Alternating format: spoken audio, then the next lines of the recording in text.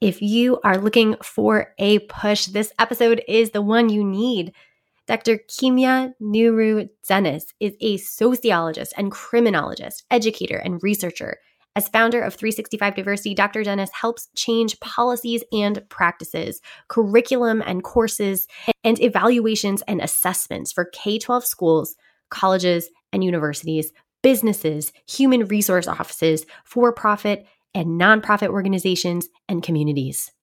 Emphasis is placed on supporting and protecting people with underserved and minoritized identities and experiences. A range of demographics and cultures captured include race and ethnicity, gender, socioeconomic status, language and communication, mental health, physical health, self-harm and suicide, disability, reproductive health and freedom, and sexual health and freedom. Dr. Dennis's conversation was so powerful. I am so excited for you to listen. For reference, this conversation was recorded November 1st, 2021. Let's get to it. I'm educational justice coach Lindsay Lyons, and here on the Time for Teachership podcast, we learn how to inspire educational innovation for racial and gender justice, design curricula grounded in student voice, and build capacity for shared leadership. I'm a former teacher leader turned instructional coach. I'm striving to live a life full of learning, running, baking, traveling, and parenting because we can be rockstar educators and be full human beings. If you're a principal, assistant superintendent, curriculum director, instructional coach, or teacher who enjoys nerding out about co-created curriculum with students, I made this show for you. Here we go. Dr. Dennis, welcome to the Time for Teachership podcast. Thank you so much for having me on Time for Teachership podcast. I'm so excited for our conversation today, and I want to just dive right in. One of the things that I think is really important is this idea of like big thinking, big dreaming, or, freedom dreaming, as Dr. Bettina Love talks about it, as dreams grounded in the critique of injustice, which is a phrase that I just absolutely gravitate to. And so I'm curious, as you think about that and her description of it, what is the dream that you hold for the field of education? The dream that I hold is for people to stop being stuck in concepts, theories, and repeating readings.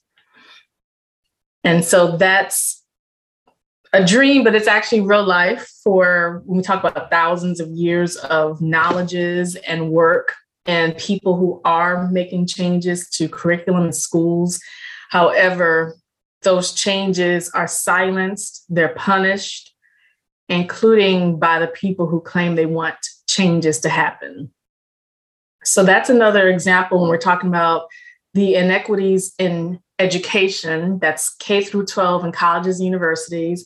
And that's nearly every K through 12 in nearly every college and university around the world. So I always want people to understand this is not just a local problem. It's not just a national problem in the USA and Canada. It's an international problem because if you're looking at race and white power, that's 5 centuries, colonialism, transatlantic slavery, Christian missionaries. So this notion of terrorism where you steal people, you steal products, you steal knowledge, you put it in European white museums, you pretend that white people, and not only white men, but white people in general, are the main creators and inventors. And it's only true knowledge to be learned and taught if white people say so. And then, of course, you can talk about this as well when you're addressing gender and sexuality and health and religions. And so this is something that just keeps going on and on and on, because even the people who say they want to do the work, they don't want the follow-up. They want this add a Band-Aid. They form all these committees. And then when I tell them, well, let's look at the demographics represented in the authors. Like, don't tell me that you are increasing representation of Black, Indigenous, Asian, non-white Hispanic, non-white Latinx, Latin A, Latin O works, but it's the new stuff. And it's mostly new based on white standard of like bestseller books, despite thousands of years and then centuries, let alone in the Western Hemisphere for some groups of people. And then a lot of times it's still written and published by white people. And so this is just why I highlight dreams have to be uncomfortable. Because if you're thinking that you're making changes and the people you went to lunch with yesterday are still going to want to go to lunch with you tomorrow after you make changes, then that's not really how this goes. Yeah, so well said. Thank you for speaking to the context too, that we're having the freedom dreaming within, right? And so that's a really important piece of, it's not just what do I wake up today like thinking would be cool to do in my class tomorrow, but like given this international context that you spoke about, I think that's a really important grounding to be able to think about what that looks like and what that looks like to address it in a meaningful way, in a sustainable way, in a way, as you were saying, that like has to be uncomfortable. I love that phrase, dreams have to be uncomfortable. And so as you think about that, I think, or as you speak about that, I think about, the mindset shifts that are often required to do this work. When we think about teacher education programs, right, there's a very rigid model of like, here's what a teacher looks like. Here's what a good teacher looks like. And here's like what we were all told as we're going through these prep programs that is actively harmful in many ways to our students and ourselves and our colleagues. And so I'm wondering what the mindset shifts are that you would encourage people to adopt, or that you've even seen in successful teachers who are really buying into that dream that you described that is uncomfortable and really addressing that context that you described so deeply. Thank you. That's a wonderful question. And this is the tough question that most teachers ask me this question theoretically, but do not want a real answer. I blame every school decision maker. So teachers want me to blame politicians. They want me to blame school accreditors. They want me to blame the superintendent. They want me to blame the assistant principals and the principals. And I say, hello, teachers, how are you doing? They want me to blame the taxpayers, voters, the angry parents at the school board meeting and the school board. But teachers are just supposed to be there. And I'm like, teachers are really in charge of a lot of curriculum parts, including changing what's in libraries. And I tell teachers this every single day for the past more than 10 years. And I myself am a product of predominantly Black Richmond Public Schools, in which predominantly Black, Second Capital Confederacy, we were still taught mostly white people's version of everything from preschool to 12th grade. And then in college, and then in terminal degree. And we are supposed to just be happy and not challenge that. And so I just explained this to teachers. This is where the responsibility has to come in. I do not celebrate teachers bragging about a new book for a class. And that's happened all over social media during COVID, right? People are like, oh, I'm doing this new book in my class. Between that and, of course, the COVID oppression of teachers. And I say, here's why this is annoying. Because a lot of things that teachers are highlighting happening during COVID have happened literally for more than a century in the United States of America and Canada. This is what Black and brown people have talked about for more than a century. And we've oftentimes been told to stop complaining. It's only being highlighted as a problem now because it's particularly white teachers who are outraged, right? So the same thing happens when we're talking about the problems of the curriculum, and then teachers say, in my classes, I can't control what you all are doing. Well, that's not true. And so this is why I blame teachers, because as college university faculty, if you brag about having an awesome, inclusive-based curriculum for your courses, but then you're sitting in faculty meetings right beside people who have exclusive curriculum and y'all are just hanging out, then you're to blame. Because if you can coexist with exclusion, coexist with educators who are not educators, because I do not believe in pedagogy and education that's exclusive. So no, I'm not going to declare you an educator if you're exclusive in how you define knowledge, education, information. If your sciences, mathematics, arts, literatures, musics have children from preschool, including in PhD programs and MD programs, coming from all of that around the world, believing that white people discovered the most notable forms of sciences, medicines, mathematics, and health. If you can coexist around people who perpetuate that, then you yourself are a horrible teacher, no matter what you put in your own classes. And this is what I always tell students in my classes at the college level.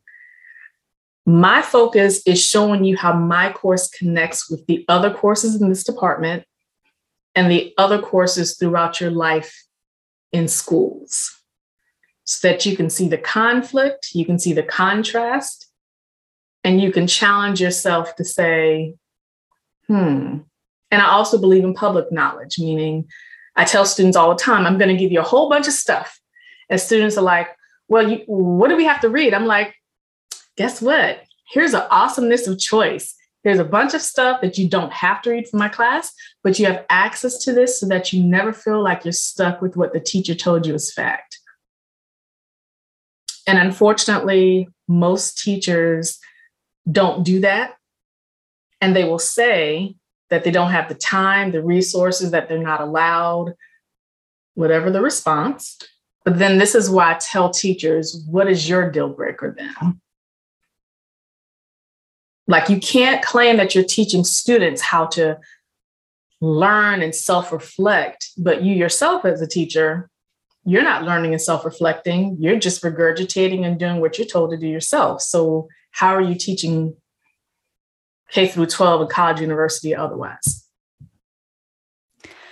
Wow, so many great points here. I just really appreciate that you have made me think a lot about, that idea of like not being able to coexist with exclusion really hit me specifically, because I think in so many, particularly the first few years I was teaching, so many instances, I was like, okay, well, I have control over my class, so I can make my curriculum, this way or whatever. But I do sit next to folks in the staff meetings who are not doing this and who are creating larger problems, right? That need to be addressed. And so how do we as, faculty and staff members at all levels, as you said, K through college, really think about what does that look like to hold one another accountable, not just ourselves within the four walls of our classroom. I think that's a very common phrase that teachers are like, I control what's in the four walls of my class. I control, and we are part of a larger community. You have children that are now going into these other classes that they're your students and they're in these other classes and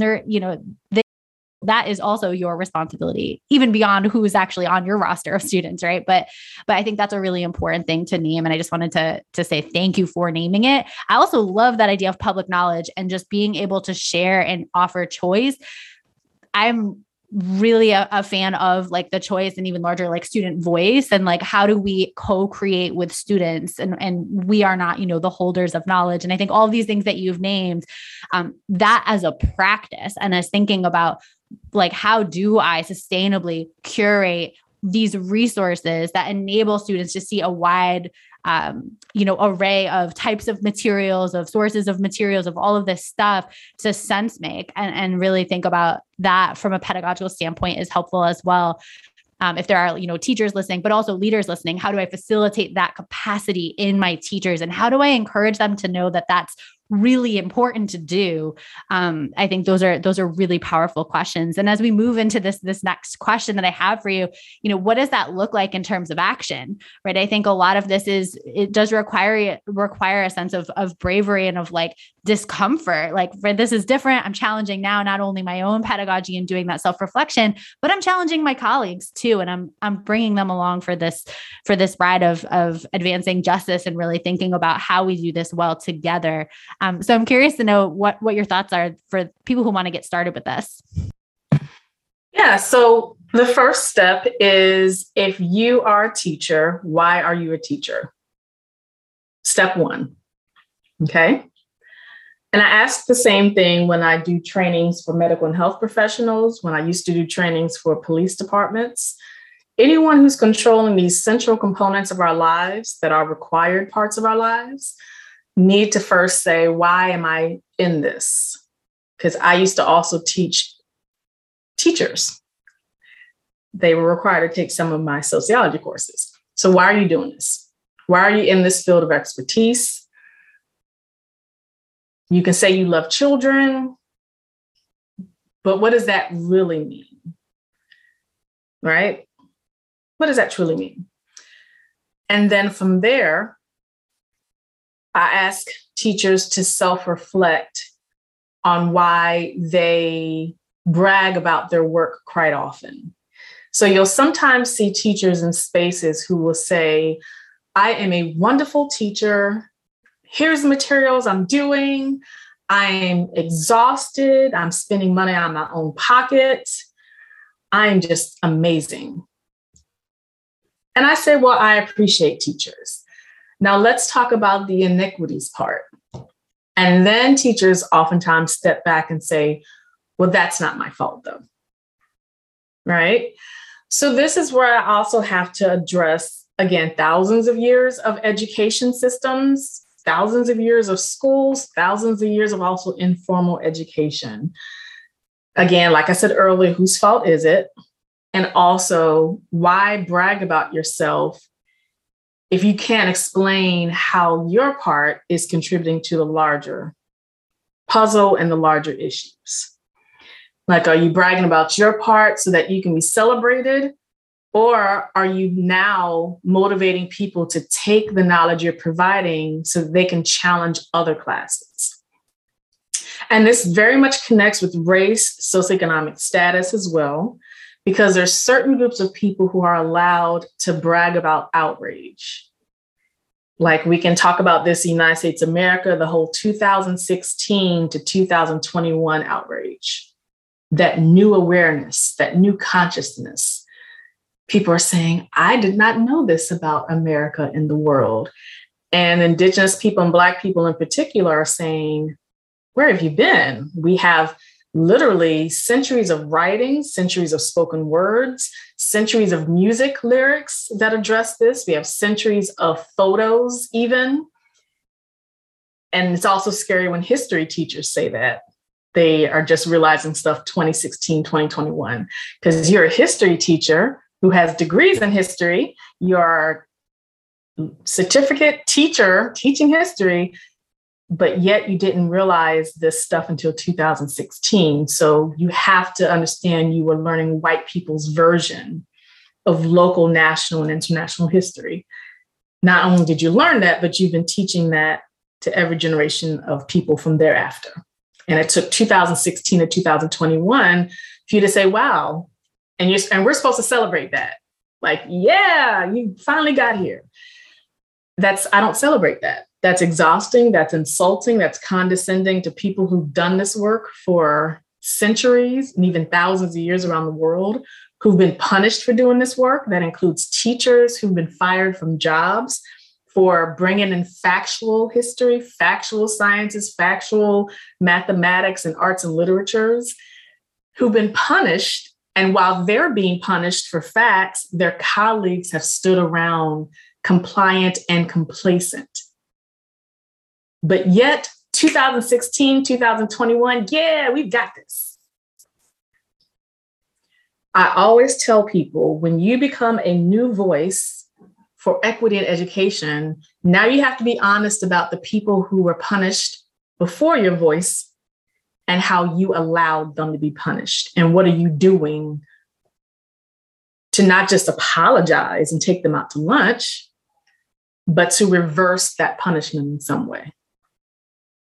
So this is where it's really difficult, because the 2016-2021 outrage has just shown that despite Black people, Indigenous people, LGBTQIA people who include Black and Indigenous people, marching and protesting for centuries on the Western Hemisphere alone, a lot of people did not know about protest and marching until 2016. Despite the fact that Europeans, when they stole this land, they themselves were protesting and marching because they were mad at, Britain, right? So the protest and march thing is so new to these people and their teachers. And so they think that screaming in school board meetings means that something's happening. And that's why I tell people change is not a part-time job. Like, you can't march down a street, scream in a school board meeting, and then you're back to just repeating the same curriculum and materials that are the problem in the first place and blame everyone else. That's why I tell people, if that's your routine, then instead of going to that school board meeting to yell, instead of marching down that street, and that includes when we're talking about critical race theory, instead of doing all of that, sit down, self-marinate, and do the work that you should be doing, but that you're running away from so that you can be visible all over social media, bragging about yourself, but you're literally not doing anything beyond the adult popularity contest. So this is where teachers need to do that. The same thing that they tell school decision makers and school officials. If you saw your superintendent yelling at school board meetings, marching down streets, throwing up critical race theory flags, and then that superintendent got back in the office, was like, oh, let me take a nap. Let me do this hashtag before I take a nap. You'd be really angry because you know that that person's not doing anything and they're getting paid a whole lot of money not doing anything. Teachers are not getting paid a lot of money in most school districts. And of course, that's connected to the property value and all that in school district. But teachers have to understand how many of them are doing something very similar to what they criticize the school officials for doing. And that's where that honesty and self-reflection needs to happen and hold each other accountable while saying, I appreciate you, while also saying we really have this next step that we've been procrastinating on for fear of losing a job. And I've had people tell me, well, they can fire all of us. If you really think that, then sure. If you think that a school district can fire all the teachers, or, it's not going to ever be all the teachers boycotting, but if you think that they can fire 10 teachers at the same time because you all refuse to teach white only and cisgender only materials, okay, that's what they want you to think. So this is where I just tell teachers just to be honest. If you don't want to do more than you're doing, stop pretending you do on social media. Stop pretending you do when you go to school board meetings. Because after a while, the families and communities and students who have really bought into what you're selling them, they're going to be like, okay, I've been lied to by school officials and by the teacher who claimed that they wanted to make changes as well. Thank you so much for making those points and really emphasizing so many pieces, right? Like, let's make sure that what we're teaching students are the things that we're practicing ourselves, because we can't be teaching students to self-reflect and pause and do this work without us actually doing that as well. And that also it works the other way as well. If we're talking about, elevating these concerns to politicians and to superintendents and those folks, like being able to do that work ourselves is critical. And I love your focus on curriculum as well, to be able to say, like, this is where so many of things are perpetuated in policy and all that, but so much is perpetuated in curriculum, in the curriculum that we teach. I think the history example is a great one. And as a former history teacher, I can say, like, it is like, I would shudder at what I was reading was in, like, I taught in New York. So the Regents exams that were tested, there's like this requirement to teach to the test. And I remember seeing specific questions where this is the prescribed right answer, that the student will get credit for this. And I know that it's false. I know that, that it is not historically accurate, that this is like a white perception and like this history that has been manipulated. And as the teacher, you're kind of like, okay, I can teach you, like, this is what the Regents will tell you is the correct answer. So when you take this test, I guess you put that answer, but I want you to know really what is true. You need this information also. And so it takes so much self-work, especially as history teachers who were not properly educated by their institutions, to go do that work on your own, to go learn that history. And yes, that should be paid work. That should be work that, that educators are paid better. But it's absolutely necessary if we don't want to continue having these conversations about what's actually factual and what's not. And, to actually teach history properly for future generations, like, we need to make that investment. So I really appreciate you naming all of that stuff. And it really resonates with me. I'm wondering specifically, you talked about a lot of things. You talked about libraries, you talked about curriculum, like accreditation and policy and things are also things that are pieces here. And so I'm wondering, are there specific either success stories of like, this school that, I've worked with has really dug in and done this work, and this is what it looks like, or recommendations for kind of like where you would suggest people start, like once they do that self-reflection, like what does that look like in terms of advocating at an accreditation level and really doing the work to revamp their curriculum to be historically accurate and inclusive and responsive. Are there things that you would suggest there? So first we have to say, how do we define success stories, right? So you can define success stories as schools that have said, we're going to take this next step. What does it mean for the outcome is always the problem, because a lot of people will say that they are willing to ruffle feathers. And I always tell people this should not be based on political parties and a politician you like, because literally every political affiliation is designed to harm schools and to harm education. It's all the same, telling you to comply. So I always have to explain that, because a lot of times people will say, well, this political party is going to do this and this politician. I'm like, well, they want you to think they're going to make changes so that you won't challenge them to make changes. So success stories oftentimes are not long-term. So when I say, okay, you're going to make this update, but now you're going to do annual assessments, just like pretend that that's a requirement for accreditation, even if it's not, but you're doing it for yourself. The annual part is where people miss out, because they're like, we did what we could do, the end. This also happens with schools, and the people making the changes do not fit the demographics of the school. That's part of the white savior syndrome. So even if something does change for the better, is that really a success story?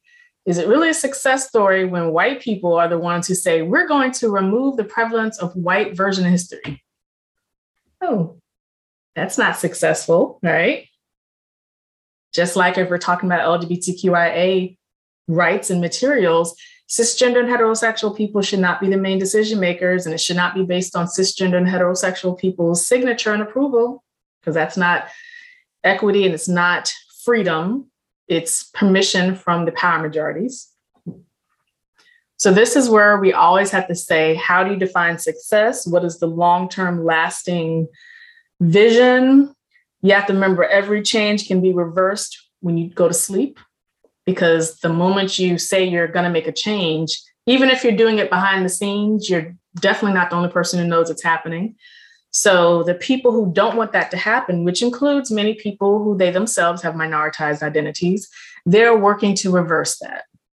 Because we have to remember, the same way we critique police departments and the funds that they receive, the same way we critique medical and health fields because of the billionaire pharmaceutical industry around the world, we have to also critique schools, districts, and schools themselves and how they benefit from this huge publication industry. The publishers, the connections between accreditors and standardized test producers. People understand this when we talk about academia. They're like, oh my goodness, schools are making so much money. Colleges and universities are profiting from this and this and this. I'm like, do y'all think that that just starts at the college level? Like, what do you think is happening, not even always behind the scenes, at the K through 12 level? Why do you think there's certain publishers that are the most profitable? And I tell teachers this as well, when you're talking about who chooses your books, why do you keep agreeing to use those books? And then they'll say we have no choice, but I'm like, do you not have a choice? Or are you scared to say, I mean, because we have years of people who've actually done research, content analysis, right? You're a historian, the historian content analysis. We're historians for generations. have gone through journal articles, books that are published, and they said, we did a sample of 300 history books, and here's what's in there. And what they found is what we always knew, which is how they depict how this land was founded by Christopher Columbus, all that stuff, centuries. But then, unfortunately, even after those content analyses, people tend to just pick on Texas and Florida as though this doesn't happen in literally every school around the world. Like soft and polite white dominance in history is still white dominance in history. Like, even if you say, oh, we'll put Frederick Douglass in the textbook or Harriet Tubman, I did not ask you which Black people we could put in there. Why do you think that you control that? That's still white dominance, right? So, I mean, there's so much that goes into this, but this is, again, where I just say people have to just sit down and say, will they do this continuous work? Or will they say, we've made the change, we've had a committee, we've had some trainings that mean nothing, we've had some professional developments that mean nothing, we've made sure we didn't anger the decision makers. And then they have to be honest about the meaning of tokenism. Like, if you're just adding one chapter, if you're just adding one book from Toni Morrison, for example, if you're just, inviting an Indigenous person to come in, do a presentation, we can still complain. And I believe in boycotting schools as much as possible as well. And teachers don't want to lose their jobs, but I always tell people, if we have to comply to that, then it's definitely not going to change. Yeah, absolutely. So to be able to, Dr. Shelton Aikens was on my podcast before saying, teachers need to be able to put their jobs on the line, right? And I love that phrase, and just thinking about, what does it mean to actually do the work that people purport to do or want to do? Like you're saying, like on social media, and like saying, I'm interested in doing this, or I'm marching or whatever. Like, are you actually willing to put your job on the line? Are you willing to, and not to like reduce the financial dependence that people have on their jobs, and they provide, food to their families, but also like, what are we really doing if we're not risking, our jobs or that security that we have as educators, to be able to do this right, like to be able to do the education the way that education should be done, and to have that freedom dream and live that out. So I really appreciate you naming that. And I also appreciate that you mentioned a couple different things. So we talked about curriculum, but then also that decision maker piece, I think, is so critical. And so my research is in shared leadership, and like, what does that look like when you bring in various stakeholders? And that, to me, that's like a continuous piece. It speaks to that continuity that you're emphasizing as well. So if you just have the same power structure, you could have voices here and there that like answer a survey or whatever, and you make these small changes, and like, okay, maybe that's a little bit of something, but really what we want for that long sustainable change is who's making these decisions? How do we bring folks together? How do we have a team that is representative? And I love that you brought up tokenism, that is not tokenistic, because what we've seen in the research from Student Voice specifically, putting 1 to 2 students on a panel of 15 decision makers who are all adults is going to silence those students, because they're tokens. They're not actually 50%, for example, of the committee. And so I think that's a really important thing to name as we think about, what it looks like to be accountable as the school decision-making body, or, as teachers. And so I don't know if there's anything else that you wanted to add before we wrap up. I want to make sure that you're able to share everything that you want to share, and then I can move to my final questions. But I just want to appreciate too, all of the excellent points that you've made so far.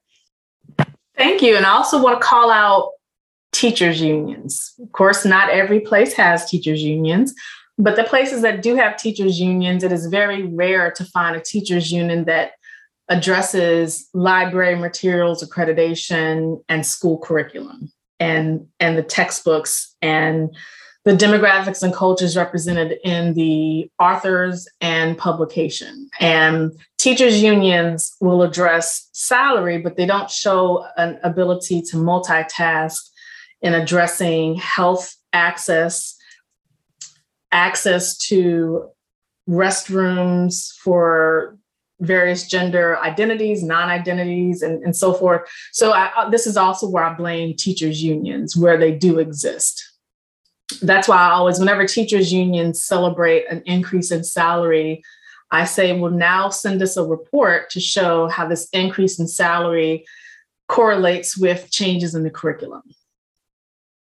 I can't celebrate people's increase in salary if the people they are claiming to be there to help are still suffering in the same oppressive schools.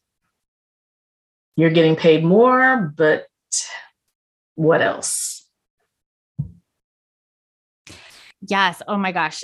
I agree so much. I think there's a whole conversation about like we could have around unions and like how unions can be great and also how they have been, manipulated and manipulate the system to not uphold. In fact, in many cases, like actively like uphold oppression and injustice. And so I think that's so important. And I love that idea of like, how are they correlated and asking that question.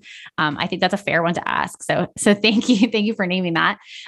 As we kind of come to close, I know you have suggested so many things and you've made so many great points that I think are really they lead to introspection and they lead to really thinking a little bit more critically about what it means to be a quality teacher and a teacher who advances justice. And so as we think about all of those things, is there one particular thing that you want folks to remember or one thing that they can kind of do as they end the episode and start doing the sustainable pieces of work that we were talking about today?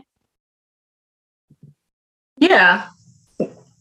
So I will say, take a pause from social media for a while.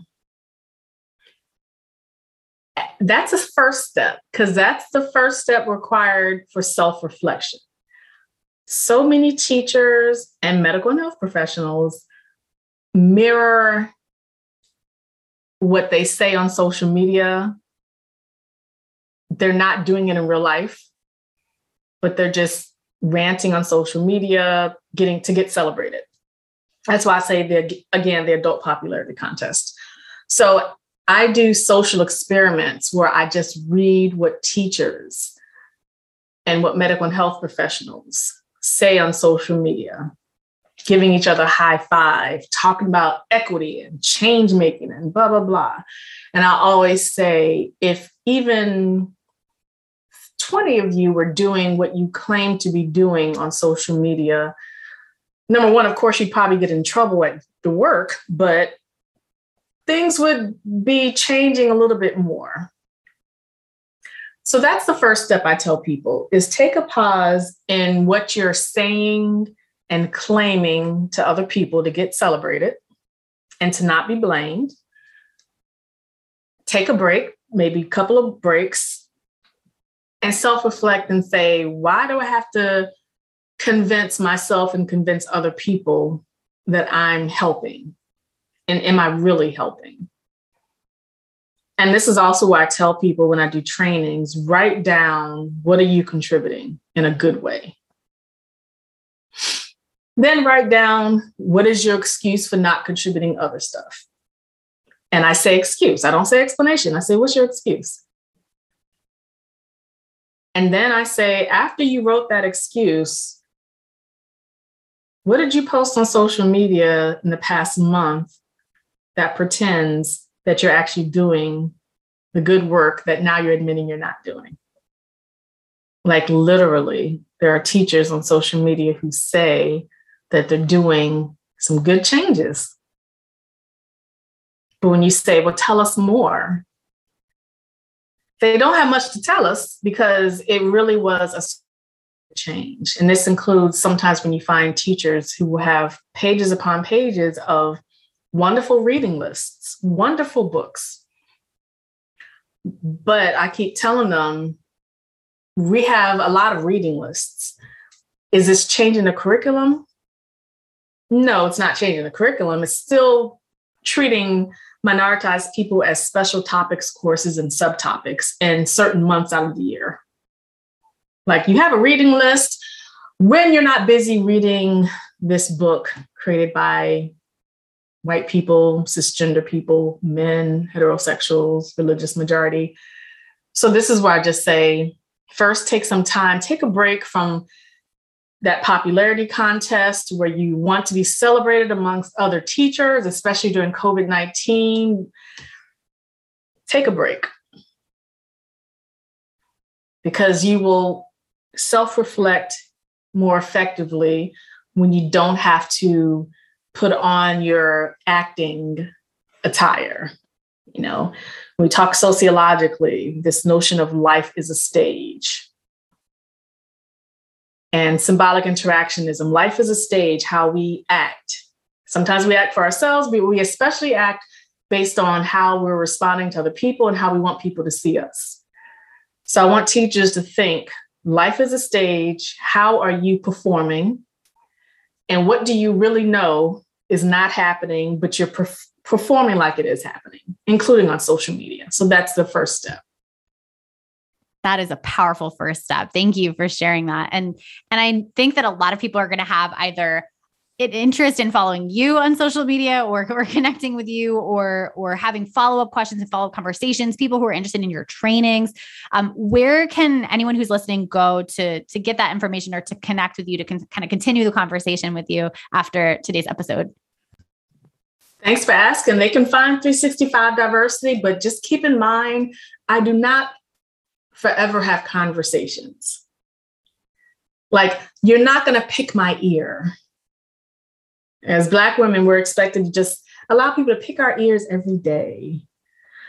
And for free, of course, based on this idea that as humans, we can just keep talking, talk.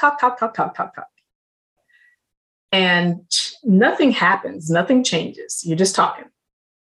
So I want people to know, if you contact me, we're not just going to share ideas. I need you to be doing something more than that. And one thing I appreciate about many educators who have podcasts, they actually are doing the work.